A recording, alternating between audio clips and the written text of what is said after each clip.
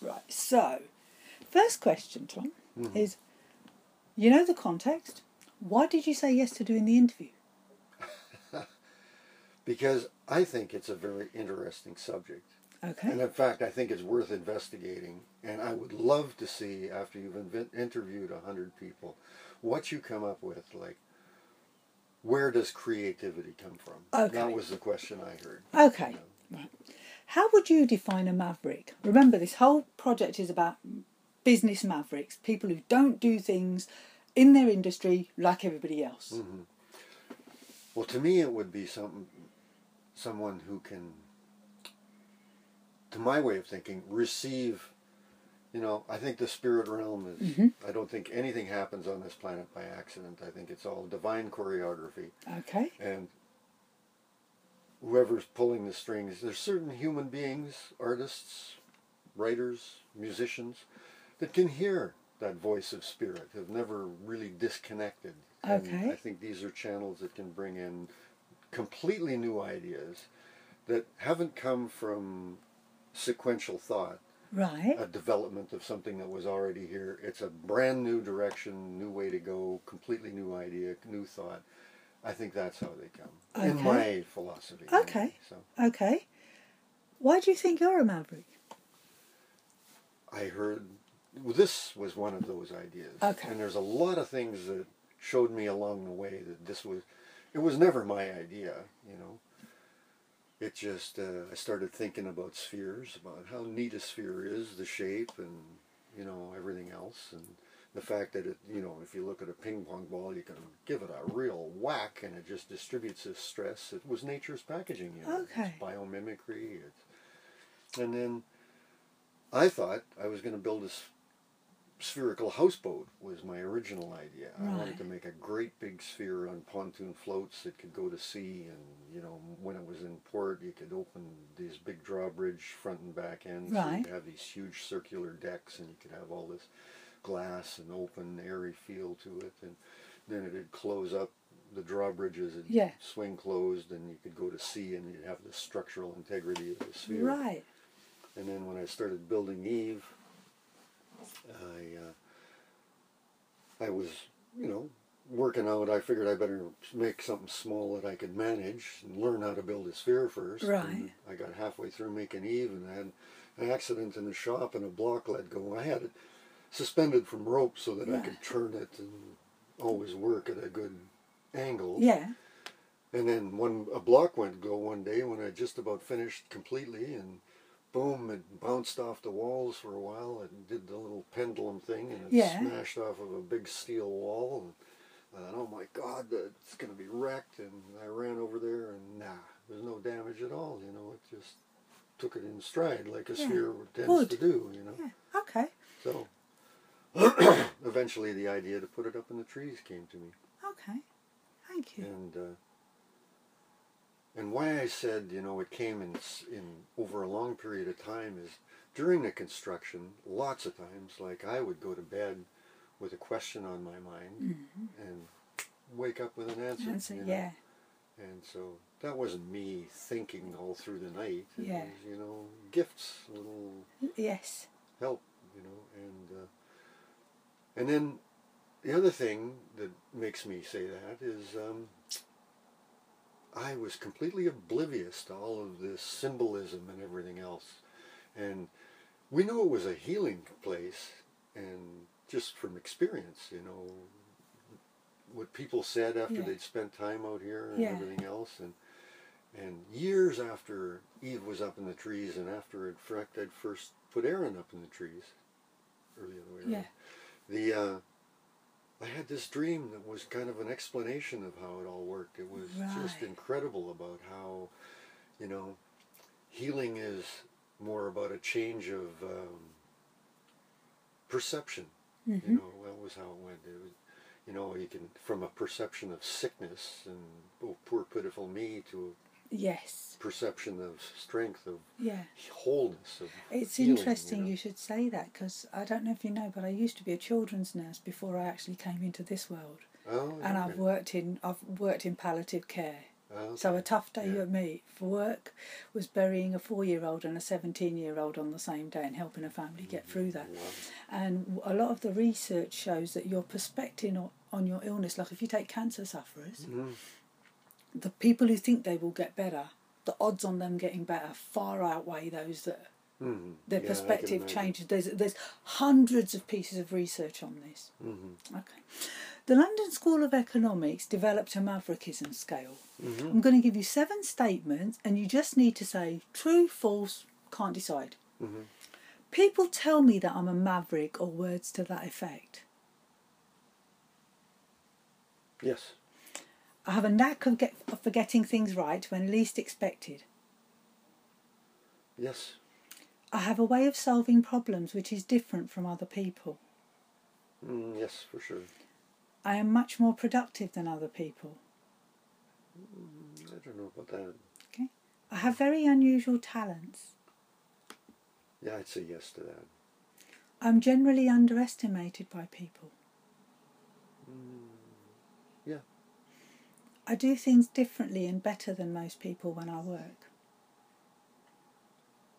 I'd say differently for sure. Yeah. Tom, why do you do things differently? I understand what you were explaining about Yeah. the spirituality. Yeah. It's just coming out, from the inside, basically. Okay. So you listen to your inner voice. Yeah, definitely. Okay. Can you give me an example of what you do differently and how? Well, in this case, I hang spheres from ropes up in the trees, and I'm kind of, and because that's my inner guidance was to do that, and it's taken on a life of its own, Okay. and now it's kind of evolved into promoting another model of forest use where Okay. it can be used more sustainably. And I mean, the big thing here in Canada where we harvest natural resources wholesale and just rape the planet. Yes. Well, this is a way of harvesting our beautiful forest resource in a sustainable ecotourism way. Okay. In which case we don't destroy the resource. Yeah. We offer people an opportunity to experience it. Okay. And it's a magical experience. It is a magical And experience. Is what you do equated with the bottom line, so money, or something else? it started off as totally something else. In fact, I went away to work to finance my Okay. building of the spheres. And it's my 21st year along this path. And I've financed the spheres for the first 15 years Okay. by going away and working at my regular jobs. And now the last 5 years, the spheres have financed me, Okay. my building campaign. And we're kind of stuck here. So I would say it started off totally 100% the idea leading me, and Right. now it's more of an economic thing. Okay. And it's really bogging down Okay. now that it's We deteriorated. can work on that. I've got a few people I think I'd like to connect you with, who might find some interesting uses for these. Yeah. I don't feel like I'm a businessman. It feels like I'm a fish out of water when I'm in a commercial business environment. It's not where my heart is. Yeah. We can talk about that after. I'm actually very good at that. Oh. Although my heart is about something else. But I'm very, very good at seeing, you think about this, this was a business, I did my master's in a business school, but look what I ended up exploring. So I'm very good at that. And I'm very good at making money for people like that. Good. Is part of being a maverick to do with autonomy over your life? Tom gets to choose what he does, where he goes. Yeah, I would say, absolutely. Yeah? Yeah. Does doing things differently require certain skills, talents or mindsets? And if so, what are they? Yeah. Well, I think it does. To my way of thinking, it's more a matter of realizing your gifts and utilizing those gifts in the way that they were intended to be used. Excellent. What are the challenges to being a maverick? Now, you've already said one of the challenges, you're very spiritual, you're following what your inner voice is telling you, but you're not so great at the business front. So, any other challenges because you think different? Well, it's, staying on top of your game, like following that inner guidance. Mm-hmm. One of the things that this sphere business has done is it delivers a steady stream of people like yourself. Right. You know, look at the graffiti in our bathrooms. Yeah, I saw it. We get an amazing slice of humanity Yes. that comes through our gates there and comes to stay in the spheres. I get a chance to meet them. You know, Right. have an interaction with all of them. Yeah. So, in a way, my life has kind of evolved to being a hotelier. Yeah, You okay. know, instead of a builder, and I always saw myself as a builder. And, Yeah. and that's where my real gifts lie, I think. Oh, but definitely. at the same time, you know, You've I just kinda made do me the- think of somebody. There's somebody I want you to, I'm going to introduce you to. One of the things I do, if I go off on a tangent, it's because if I tell you now, I won't forget to tell you at the end. One of the gifts that I've been given is that I can see connections between other mavericks. I was interviewing somebody who's very, very successful, digital media company, yeah. He's the guy behind the new BMW new commercial. And he turned round and he said, "Do you know what I want from you, Billy?" I said, "What?" And he said, "When you finish this, when I have a challenge, I want to be able to pick up the phone and say, 'Bill, this is my problem. Name me 3 mavericks around the world who'd be able to help me see a different perspective on this.'" And I went home and I started thinking about it, Tom, and this is exactly what's happened. Like, now you're talking, I know a guy who is, oh my God, you're going to love him. He used to design film sets for Steven Spielberg. Oh, You and him have to talk, okay? And he's now created a different type of architecture that I'll show you about after, okay? So, what's been your lowest point of your journey as a maverick? Because it isn't an easy path, we know. Moments of self-doubt, I would say, when it seems to be such a massive project, and oh God, am I ever going to get to the end of this, you know, and when you got to go off to work again and, Yeah. and pay a bunch of bills and, Okay. you know. Okay. What aspects of your personality or character influence your maverick approach? Personality or character? I'm stubborn as hell. Do you know what? I'm sitting here thinking, I just know he's going to stay stubborn, because my last interview, we had a 30-minute conversation just about how pig-headed and stubborn he was, and he told me all these stories about how he got it off his father. So stubborn as hell. Yeah. Oh yeah, I stick with the job once I get onto it. Okay. Or a project. Right. And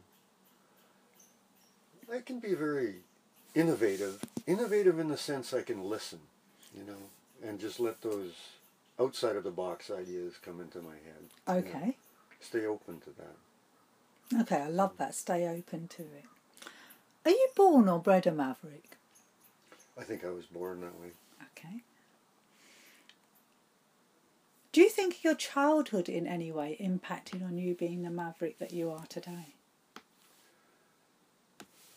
Oh, absolutely. I think everything in life is kind of a build-up to where I am here and now. You know. Okay. And I think I was born to be what I am now, you know. Okay. I always had that sense of destiny calling, you know. And my dad was a very mechanical guy. He Right. was totally, you know, built things, designed machines. He always had an idea, like when we were kids growing up, he always had a shop out in the backyard, and he fixed automobiles, and rebuilt motors, and, you know, he was a machinist and a millwright and a heavy-duty mechanic. He had 3 different trades. Mm-hmm.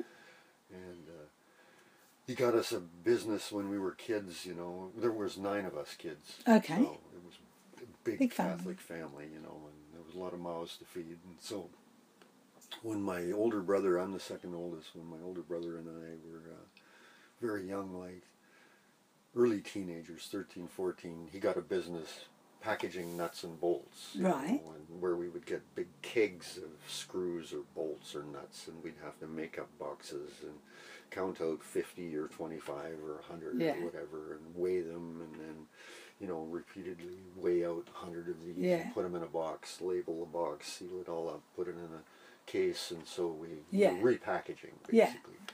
And then he was forever coming along with making machines to help with the repackaging. So there'd be a shaker and a little spiral trough where these screws could get laid out one after another, and they'd come into the machine. And when the weigh scale, you know, went down, well, it would trip. That was one box dump, and so on. So he was Right. always making little machines like that. To do. Okay, so big So, influence. Yeah.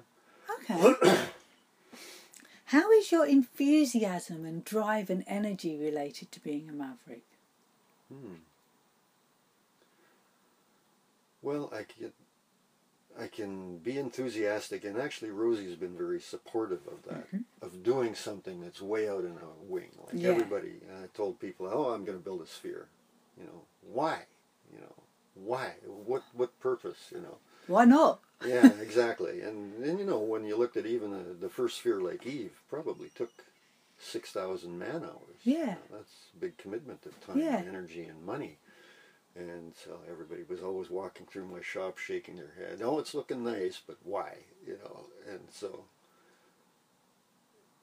and to just, you know, soldier on in Yeah. the face of all of that and know that there must be a payoff down the road or I wouldn't have this idea. Yeah, you know, completely. I can. It's really nice for me to talk to people like yourself, because it's a little bit like this. Started off as a project, you know, 29 interviews, thesis is done. Why are you deciding to take this for 100? I'm getting not paid for any of this. There may be a, you know, there's got to be a book down the line. What if you never write the book? And I'm kind of like, you know what? You know how I I bet it's incredible research data. You know, I bet anybody who you interview would love to see the whole compilation at the end. Do you know what? Yeah, If I told I you, would Tom, love to. I'm stunned.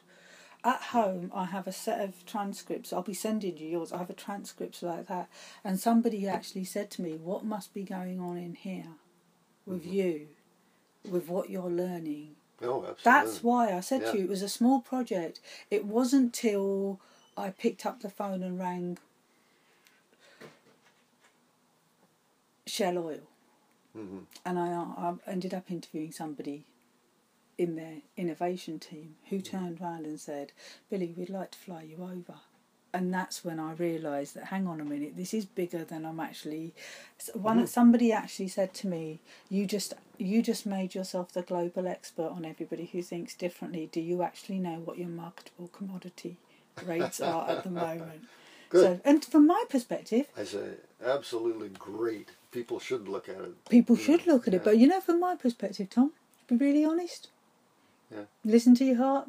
I gave up listening to the world years ago. Yeah. I only ever listened to my inner voice. Well, that's why I told you that little story Yeah, about the Druids. I got 'cause it. When I was looking at all of this in the beginning, you know, I was trying to wonder, well, what connections and you know, and I read a little something about Druidry, you know, a tiny little paperback book by a guy named Philip Shallcrass. And, you know, it was talked about how Druids had this, and I wanted to fit everything into a triangle of trees. And for me, it was more from a mechanical point of view. Yeah. A three-legged stool is always stable. Four-legged stool, invariably, if you're on a rough grove, you know, when it occurs in nature, because triangles aren't that common. You know, perfectly shaped triangles anyway, and how every sacred grove has all of these. And then, you know, it kind of interested me more, and I got more into it, and then I read all about that sitting in the awan. How, Tell me that story again, because I want to make sure I've got that. okay, right. well, it was more about how, you know, there's the three levels of Druidry, and Yeah. how the bards and minstrels, which were the beginning ground floor entry level Druids, kind of, they were charged with, you know, telling stories and entertainment, Okay. and setting the stage for everything that was to come later. And one of the ways that they would come up with new ideas for songs or ballads or stories, whatever, was to sit in the awan.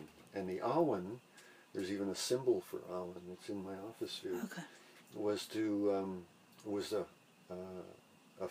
river or a stream of flowing inspiration or flowing spirit, and they would immerse themselves in this stream of flowing spirit or ideas, or awan called it, this stream of flowing A inspiration. bit like Michele's work on being in the flow. Yeah, could be. Yeah, there's a famous Russian guy who wrote. What he was saying was like, if you look at a drummer, Mm-hmm. they're lost. They're not in this world no more. Yeah, okay. And if you look at an artist when they're drawing, I'll send you a link on a TED talk. yeah, someone who's using their gifts. Yeah, and okay, so that makes sense. How do you see rules? Useful for some people, not for me. I like to Okay. think of myself as outside. And in fact, here in Canada, and the birth of this whole project was mercifully capable of happening because of the lack of rules we have here. Right. In a more structured, regimented area, I couldn't have done it. this. I Okay. would have had to move further out into the hinterland. Wonderful. That actually makes sense, doesn't it? Yeah. Are you always a maverick, or do you choose to be so at times, and why? I conform, I guess, at times, just because it leads for a simpler life, less complicated. Okay. That makes sense. But it's not my nature. Yeah, I figured that, Tom. I figured that. Do you turn your maverickism level up and down then? You know, like here, you're talking to me, I'm writing a book on mavericks. Absolutely. I can be as I can way out as 100%. yeah. And there are times when you think, okay, I just need to tone it down I a bit. think you always temper your presentation to the audience. don't you? Okay. You know? Okay. And is this choice to turn this dial up and down conscious or unconscious? Both, I would say. Okay. You know, like sometimes you're just in real creative space with Yeah. other creative people, Right. and you don't even think about it. Yeah. You just, you know, being as creative or outs, you know, letting that inspiration flow. you know. Okay. What are the advantages and disadvantages of being a maverick in business? In business, well, the advantage is always coming up with original ideas Yeah. and new ways of doing things. The disadvantage is they're not always perceived as workable, or so you get, you know, nah, it's not going to work. You know, even the sphere idea, you must be out of your mind kind of thing, you know. So in a conventional business meeting, you know, most conventional businessmen aren't amenable to completely new ideas, you know. Yeah. They like predictability and structure, and okay, we know the economics of this, we know the statistics of this, that's tried and true, we'll stick with that. You know what's really scary about this? Mm. That some of the most successful businessmen in the world, businessmen and women in the world, weren't like that. No? Steve Jobs, Yeah, one of the most true. successful. He's the idea. This is how this all came about. Mm-hmm. You know, you can think differently. Yeah. He doesn't say, "Oh, we've got to do what customers want us to do." He turns around and says, "We'll design them a shuffle. They don't know they need one yet." Mm-hmm. And it was that completely, you know, different way of looking at things. Mm-hmm. Has age and experience altered your maverick approach? And if so, how have you grown? I would say it probably has, and people always say reality check is, you know, what that's all about. And, you know, it's hard work to build things from scratch and finance it out of your own pocket, you know. And I've never quite managed to make that connection to, you know, where somebody else was financing my stuff, Okay, you know. So, okay. And anyway, even if they did make, they probably want such a big cut of it. yeah, that's just it, the vulture capitalist. Yeah, vulture capitalist.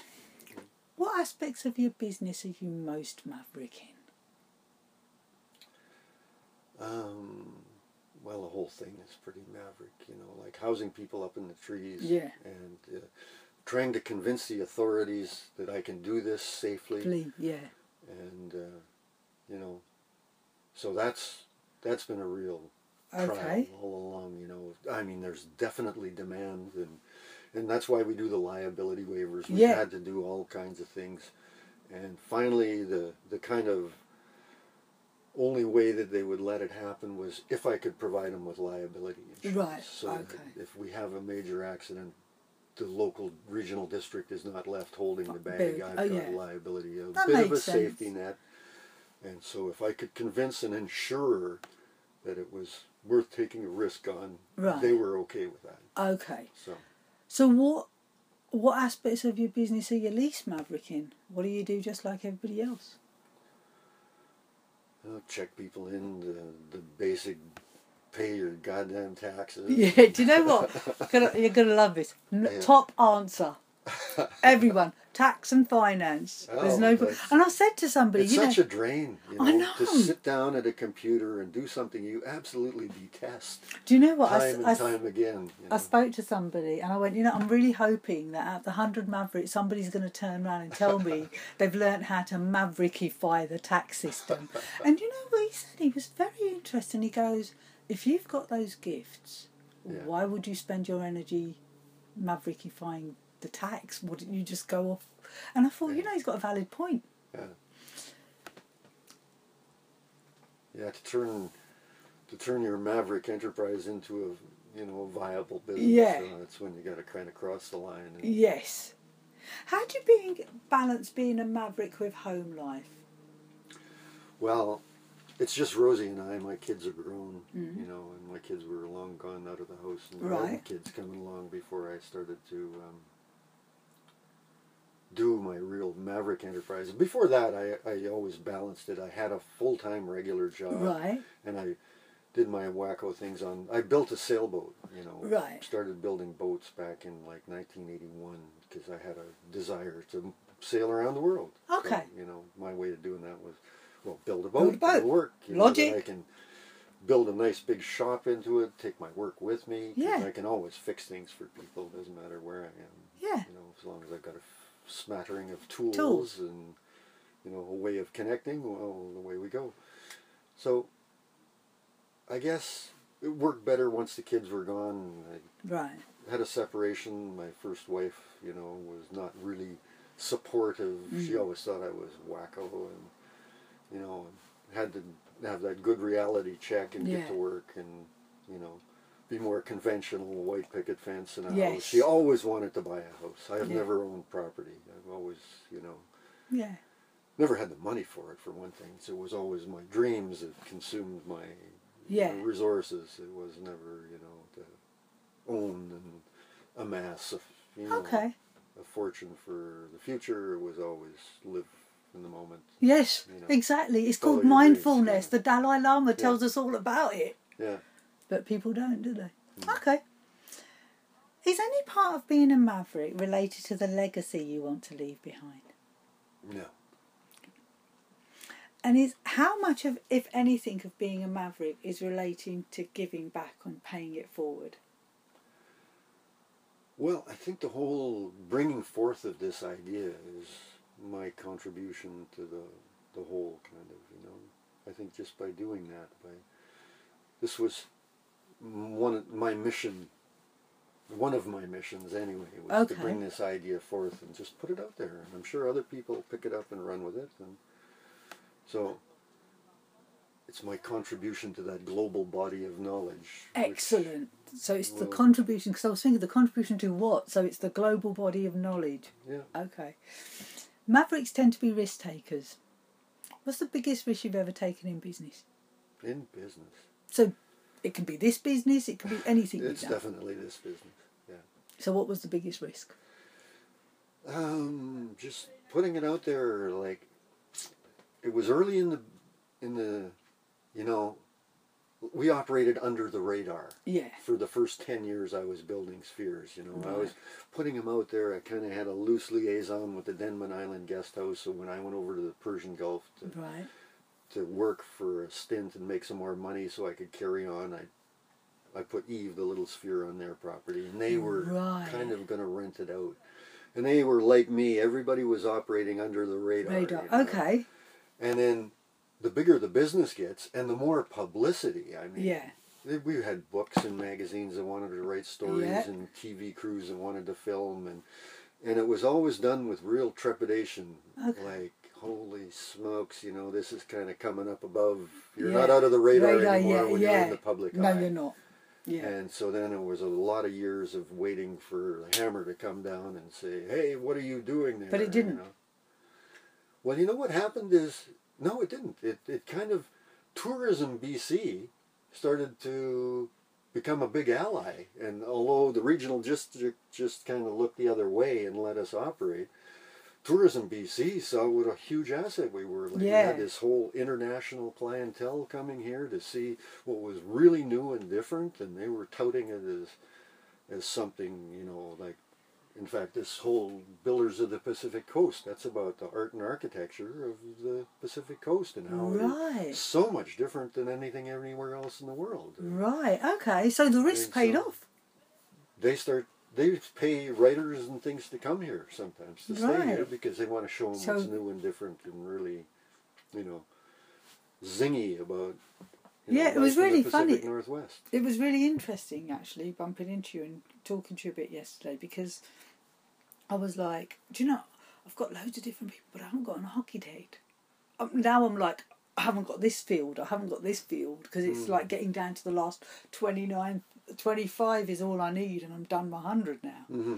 And then I'd been, like, as I said to you, I got in touch with Earthships. Okay, yeah. And I hadn't heard anything back yet. And then I just walked in. I went, when I realised you had built all this, you walked away yesterday, and I said, I just think I found my maverick architect. That's what exactly what I said to Mark last night. So, I know this has been going for a while. So how many projects have you done as part of Free Spirit Spheres in the last 5 years? They happen very slowly. The last 3 projects, which would basically span the last 5 years, are the Office Sphere, Mm-hmm. the Mushroom Outhouse up by Melody, Right. and the new bathhouse with the 3 Okay. bathrooms. Okay. So I'm going to change the questions a bit. So basically, with everything you've created, yeah, what would you consider are the characteristics of a successful project? What does success look like to Tom? Well, I'd say when everybody else comes and looks at it, they say, wow. Okay. Yeah. Okay. So, my next question's probably answered itself. How many of these were successful according to that definition? All of them. All of the above. Yeah. Okay.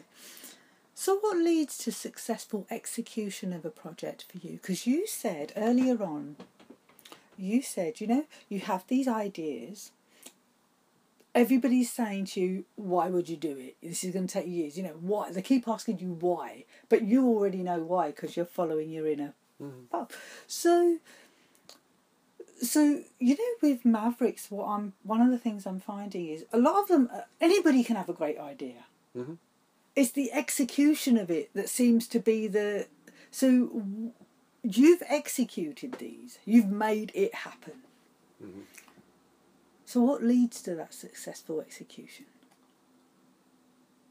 Apart from the stubbornness and determination. Yeah, just knowing that it's your job, kind of like your mission and purpose in life to do that, you know. And when you're on track like that, life is good. You're happy.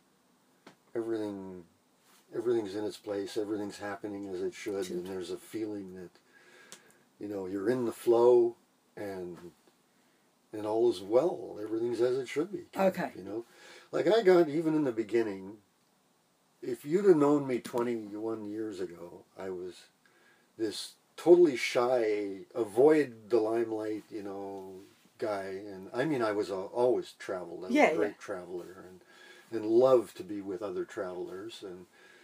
But, you know, somebody'd ask me if I would, you know, be on TV or anything like that. Oh my God, you got to be kidding. Yeah, I'd be... Well, when I started building this, you know, when I started building Eve in my brother's shop up in Bowser, borrowing shop space and going away to make money so I could come and do this project, I had this part of the, you know, part of the whole package that was coming into my mind was, this is going to be really big.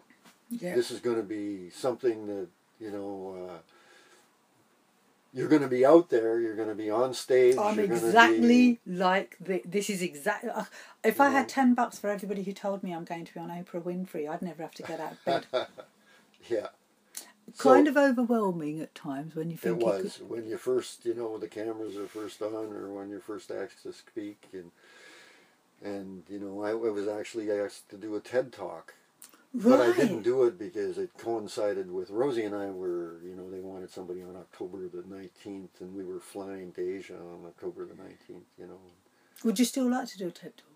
I think you should do a TED talk. Yeah, I probably will one day. Right. Yeah. My friend's on the panel for TEDx Vancouver. One right? Of my mavericks. Okay. So I'm going to connect you to him as well. Yeah. In fact, I'm having coffee with him on Tuesday. So I think... my coach told me once, there are no accidents, the people we meet in our lives. Mm-hmm. Yeah, I believe that. What do you do that makes a project successful? What do you bring to the table? Oh, all the little bits and pieces, like different days, different things. Mm-hmm. Most of it happens in the shop. Right. My castings, my ideas, my designs, my ways of doing things. I mean, these are manifestations of that, really. Okay. When a project is unsuccessful, I know you said you haven't had any in this sphere, but it may have just been something else you've worked on. Mm-hmm. What do you consider is the main reason for failure? I built a boat that I was the main reasons for failure. I don't know what the reasons would be. I think just wandering off on the wrong path, And Yeah. I built a boat. My idea was to always cruise around the world. Mm-hmm. Took it down as far as Mexico. I mean, I sailed at 30,000 miles just going back and forth and living on it here in Georgia Strait because I was doing contract work on this side on Vancouver Island halfway up. And my family, my wife and 2 kids lived in Vancouver. So I'd live on the boat and do my shifts over here. I'd go back to Vancouver. I sailed back and forth across Georgia Strait about 700 times. Okay. 99.9% by myself. So you still built the boat. So it's successful in that sense. But the thing is, I put in about 20,000 hours over the course of 7 years into that boat. No, more than that. It was 81 until 93 I had that boat, so 12 years. And when we had a divorce, my ex-wife sold it for less than the cost of the steel that went into it, And I was quite happy to just walk away because it was sometimes time for in life to change. Sometimes in life, mate, the best thing to do is walk away. You just got to walk away and say, that's good. Yeah. Got the badge, got the T-shirt, and away we go. What's next? Defo, I did that, and I couldn't even tell you where my life is now compared. Oh, yeah, it's miles better. As a maverick, what are you afraid of? Being in the limelight, standing on center stage, yeah. Now, do you do this work by yourself or as a team? Because I get the impression that you and Rosie work as a team. We do as far as being hoteliers and operating the hotel business. It's always teamwork. I get a steady stream of people, like I was saying. Two groups, the ones that come here and stay here that I just have brief contact with, and other ones that want to come and learn my craft, that want to come and spend a month or 6 months or a year working in the shop with me. And that's where Rosie and I kind of have a little bit of friction because I'm open to that. I know these are people, they wouldn't have showed up at the door if it wasn't meant to be. Yes. And she's, no! Okay. This is our space. Tell them to go find their own place to live. Yeah. So, but sometimes, no disrespect to anybody, sometimes, the whole point of having a gift is to share it. Yeah.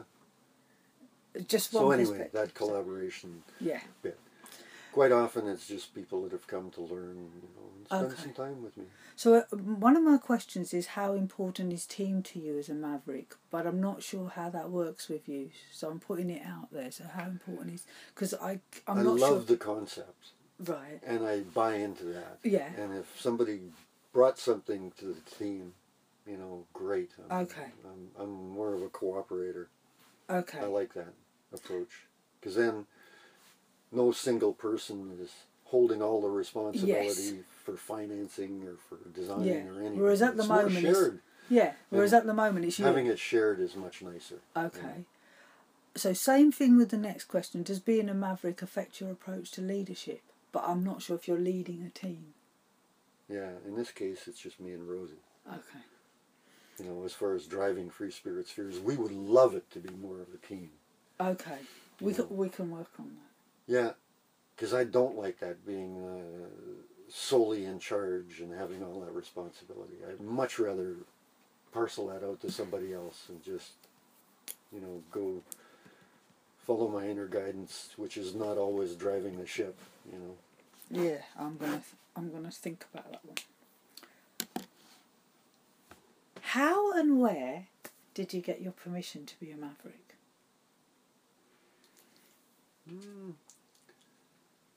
I've always been of the, and you can see from this job, of the better to just do it and ask forgiveness, because you're never going to get permission, you know. Okay. So I just do it and then ask for forgiveness later on if So, it flops or whatever, if somebody's got issues with what I do.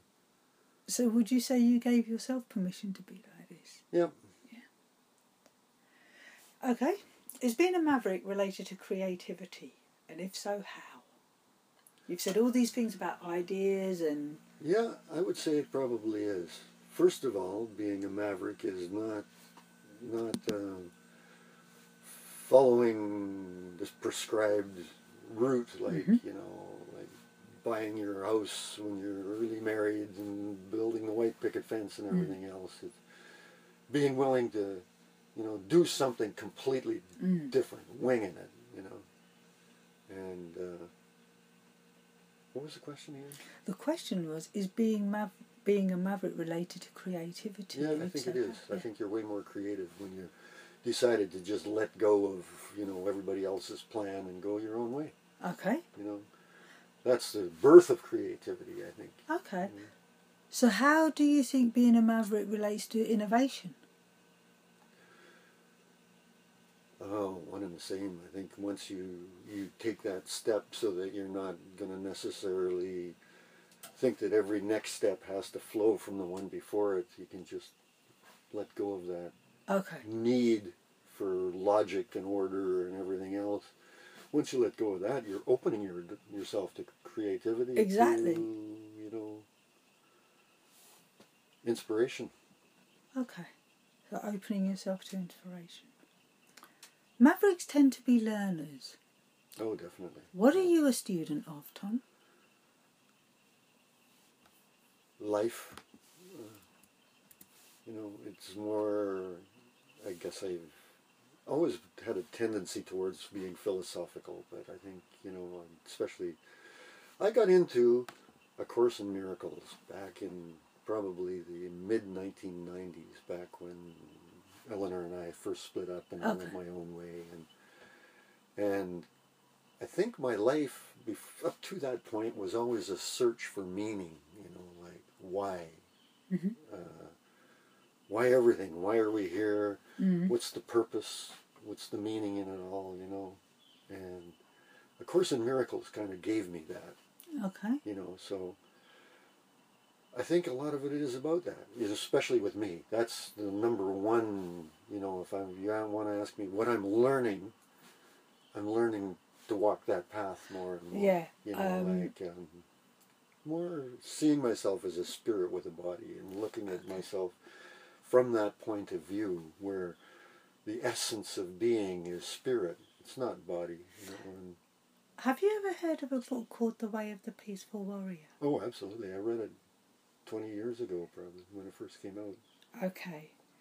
Yeah. I'm going to share something with you. Everybody thinks that my biggest achievement this year is that I got a distinction, and I got a distinction in my Masters. Do you want to know what my biggest achievement is this year? Dan Millman emailed me. Is that right, eh? I asked him if I could interview him. Oh, is that right? Good for you. And he turned round and he said, normally, we're connected in more ways than we realise at the moment, Tom. He emailed me and said, normally my kind regrets are sent by my PA, but in your case I couldn't do that. In your case I had to write to you myself. And he turned round and told me exactly why he didn't want to be interviewed. So I said fine, and then I told him a little bit about my childhood and my past and how I'd got to here. And he turned round and he said that he'd be watching me from where he was, because he thinks I've had a very interesting past, and he goes, and I'd bet an interesting future, and I'll be watching you. Good journeys. That's my achievement of... Yeah, well, I think this project is fantastic. Well, I'm surprised nobody's done it. I'm just a messenger. Yeah, If you look at the way I look at me too. yes, I know. Yeah. I know. That's why I said we're very, very similar. Do you draw on other Mavericks in any way? Yes, definitely. You know, artists and writers. Yeah, and in fact, one of the guys that worked with me in the shop, one of those people, came up with a mushroom outhouse idea.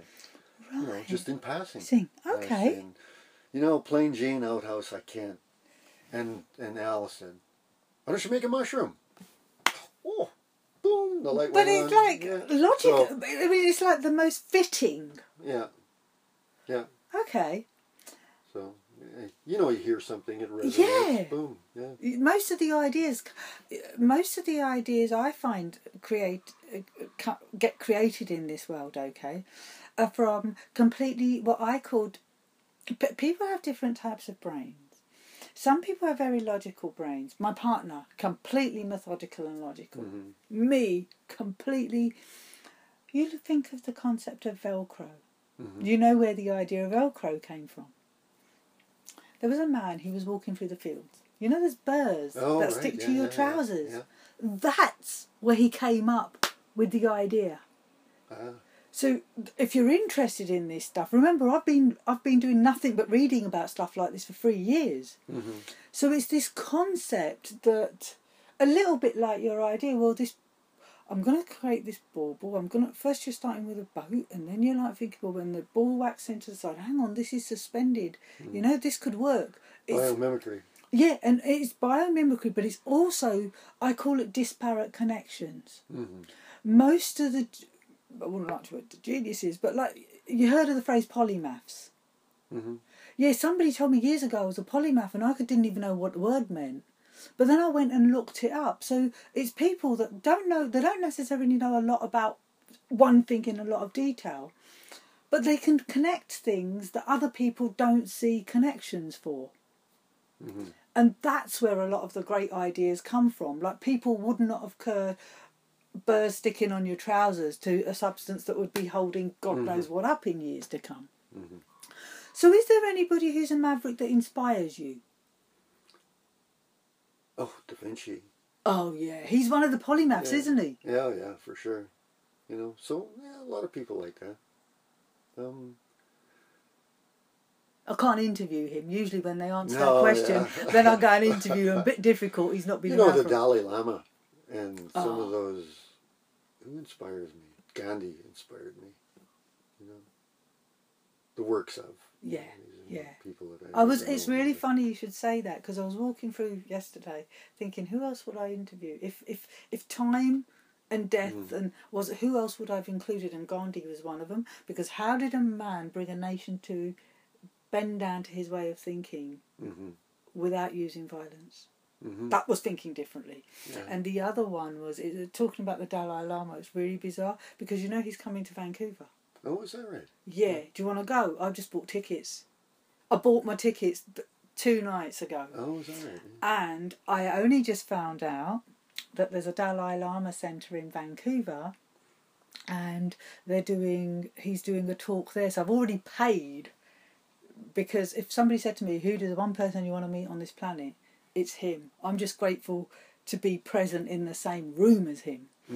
So we've bought tickets for that, But 2 days before, they're doing an event at the Dalai Lama Centre, which is all about the importance of young people and education.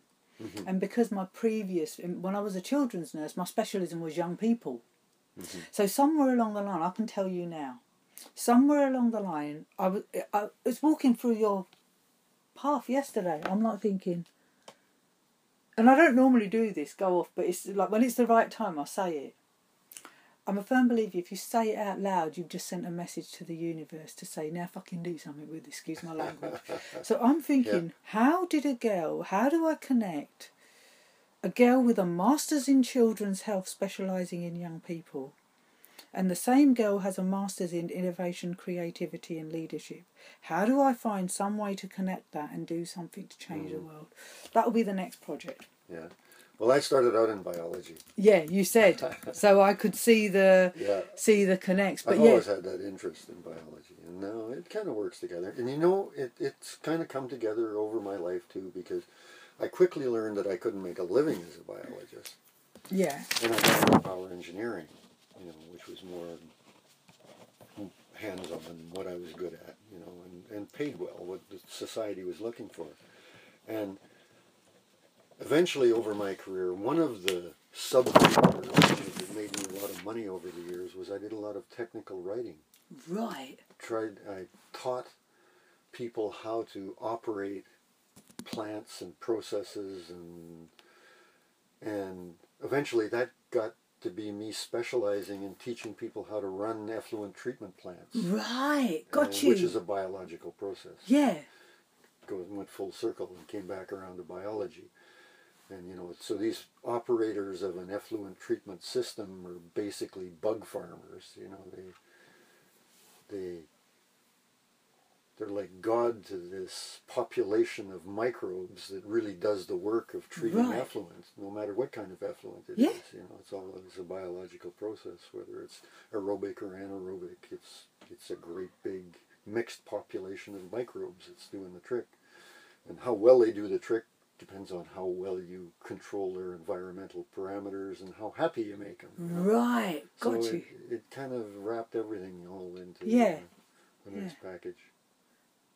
There was the biological aspect of it, and like the fact that this operator of the effluent treatment system is God to this population of microbes, like the outflow. Yep.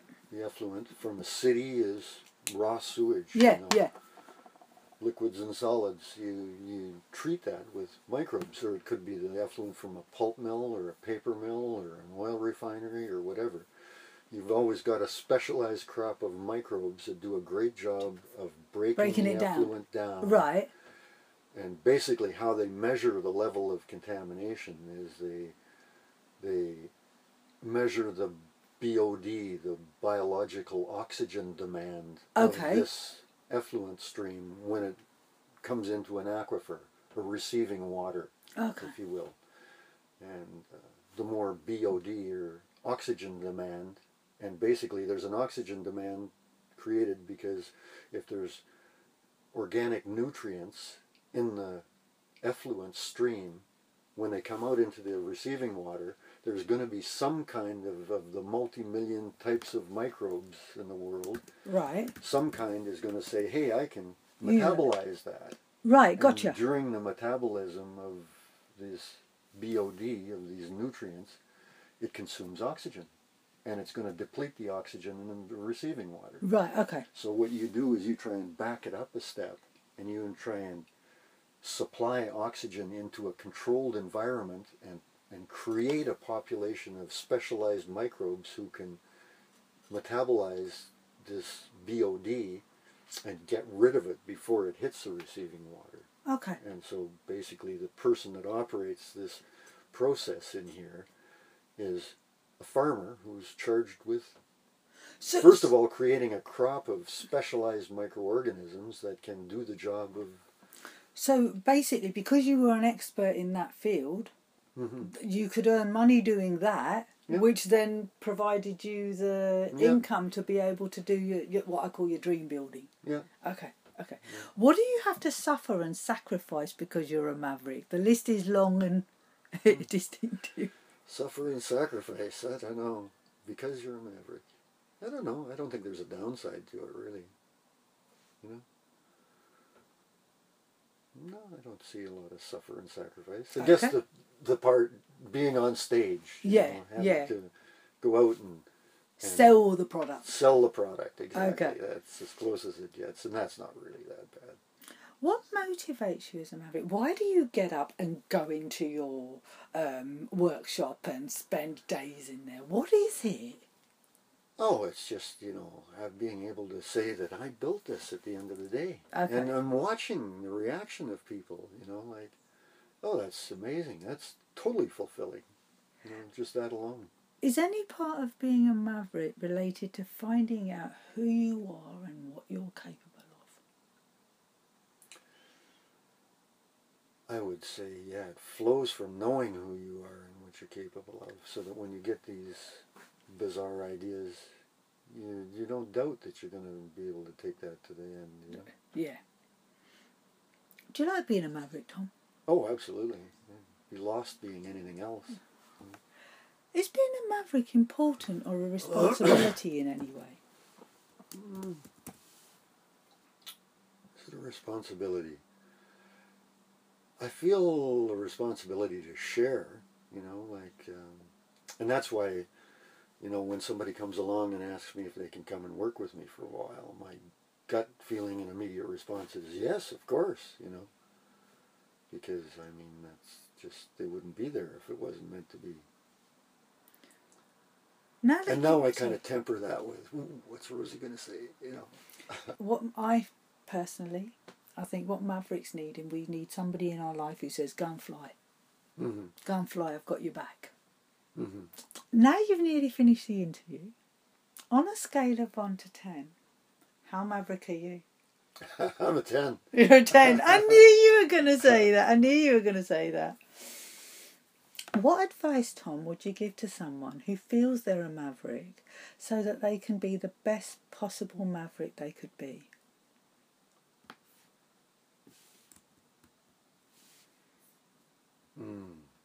Meditate lots. Stay connected, you know. Gotta really work on that connection. That's the most important thing in life. How do you promote and serve other people to be mavericks? Just, you know, help bolster their confidence, because they know whether they're going to be that or not. Okay. You know? You don't have to convince anybody of anything, you know, just...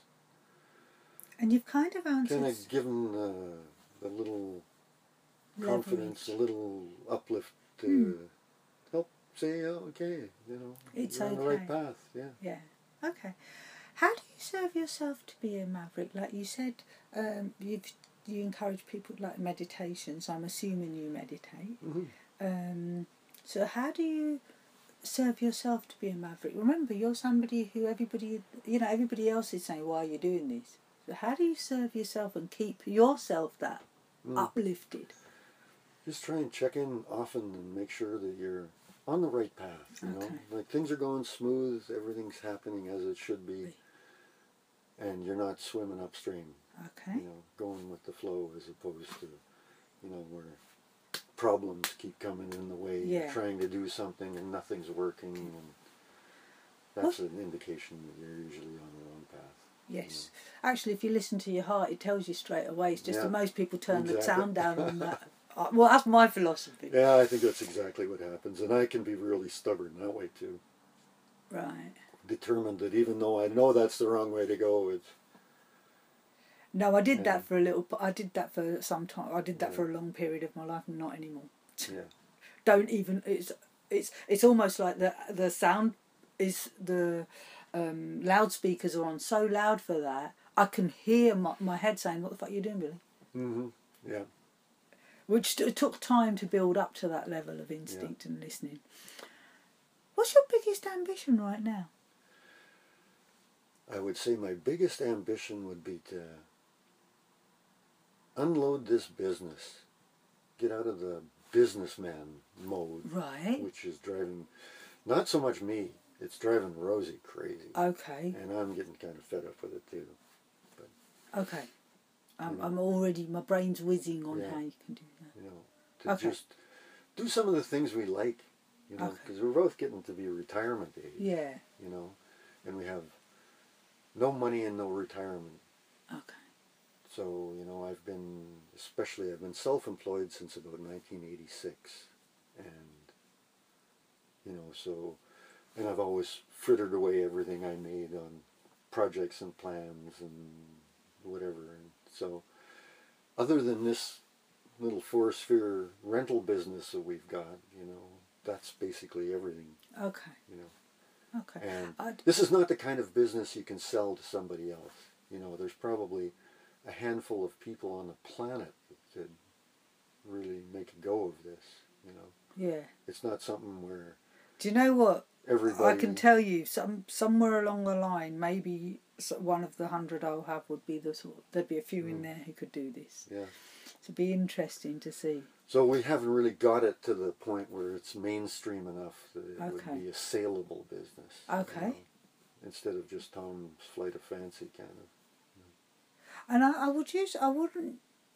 don't want to correct you. You said, you know, you frittered the money away. I don't think you frittered it. I think you invested it. I definitely invested it in some pretty off-the-wall things over the years. But. If you could have a superhero power, what would it be, Tom? Love. That's the only one that counts, I think. It's the only one. It's the only currency I've worked in for years. Yeah. It just means there's a lot of people that never get you. As a maverick, what do you do for fun? What do I do for fun? Travel. I love to travel. And I'm really on my game when I'm traveling, just meeting people and having that beautiful interaction and getting up every morning and going wherever life blows me, you know, and just totally living in the flow. And that's just magic to me. Yeah, exactly. Can you tell me your one quote that defines you as a maverick? A quote, a single quote. I know. I probably have to think on that. I know, because I've got hundreds. Yeah. And my wall's plastered with them at home. Yeah. But it was the last maverick I interviewed. That was the question he said, that maybe you should ask every maverick to give you a quote that defines them. But if you want time to think on that, email it to me. Okay. Because I think that one needs thinking time. Yeah. One final question. What would you have liked to have been asked that I haven't asked you? You've been pretty thorough. You covered the spirit end of it, which is, you know, most of the people, and in fact invariably, that's the first question everybody asks is, why? How did you come up with this idea? You know, and why? And then they don't usually, you know, if I go off on a tangent and say, well, you know, it's all part of a philosophy of life thing, and it really doesn't make any sense until you explain the whole background, you know, like, what are your belief systems? Where do you think you are? What is it, you know, what's the answer to that question, why am I here, in your mind, sort of thing. And you've let me answer that. So I think you've done a great job. Well, what more? You know, where does it go from here? I don't know. Okay, right. I'm going to switch this off. Thank you so much for letting me interview you. Oh, you're welcome. Oh, I would love to see anything to do with your results.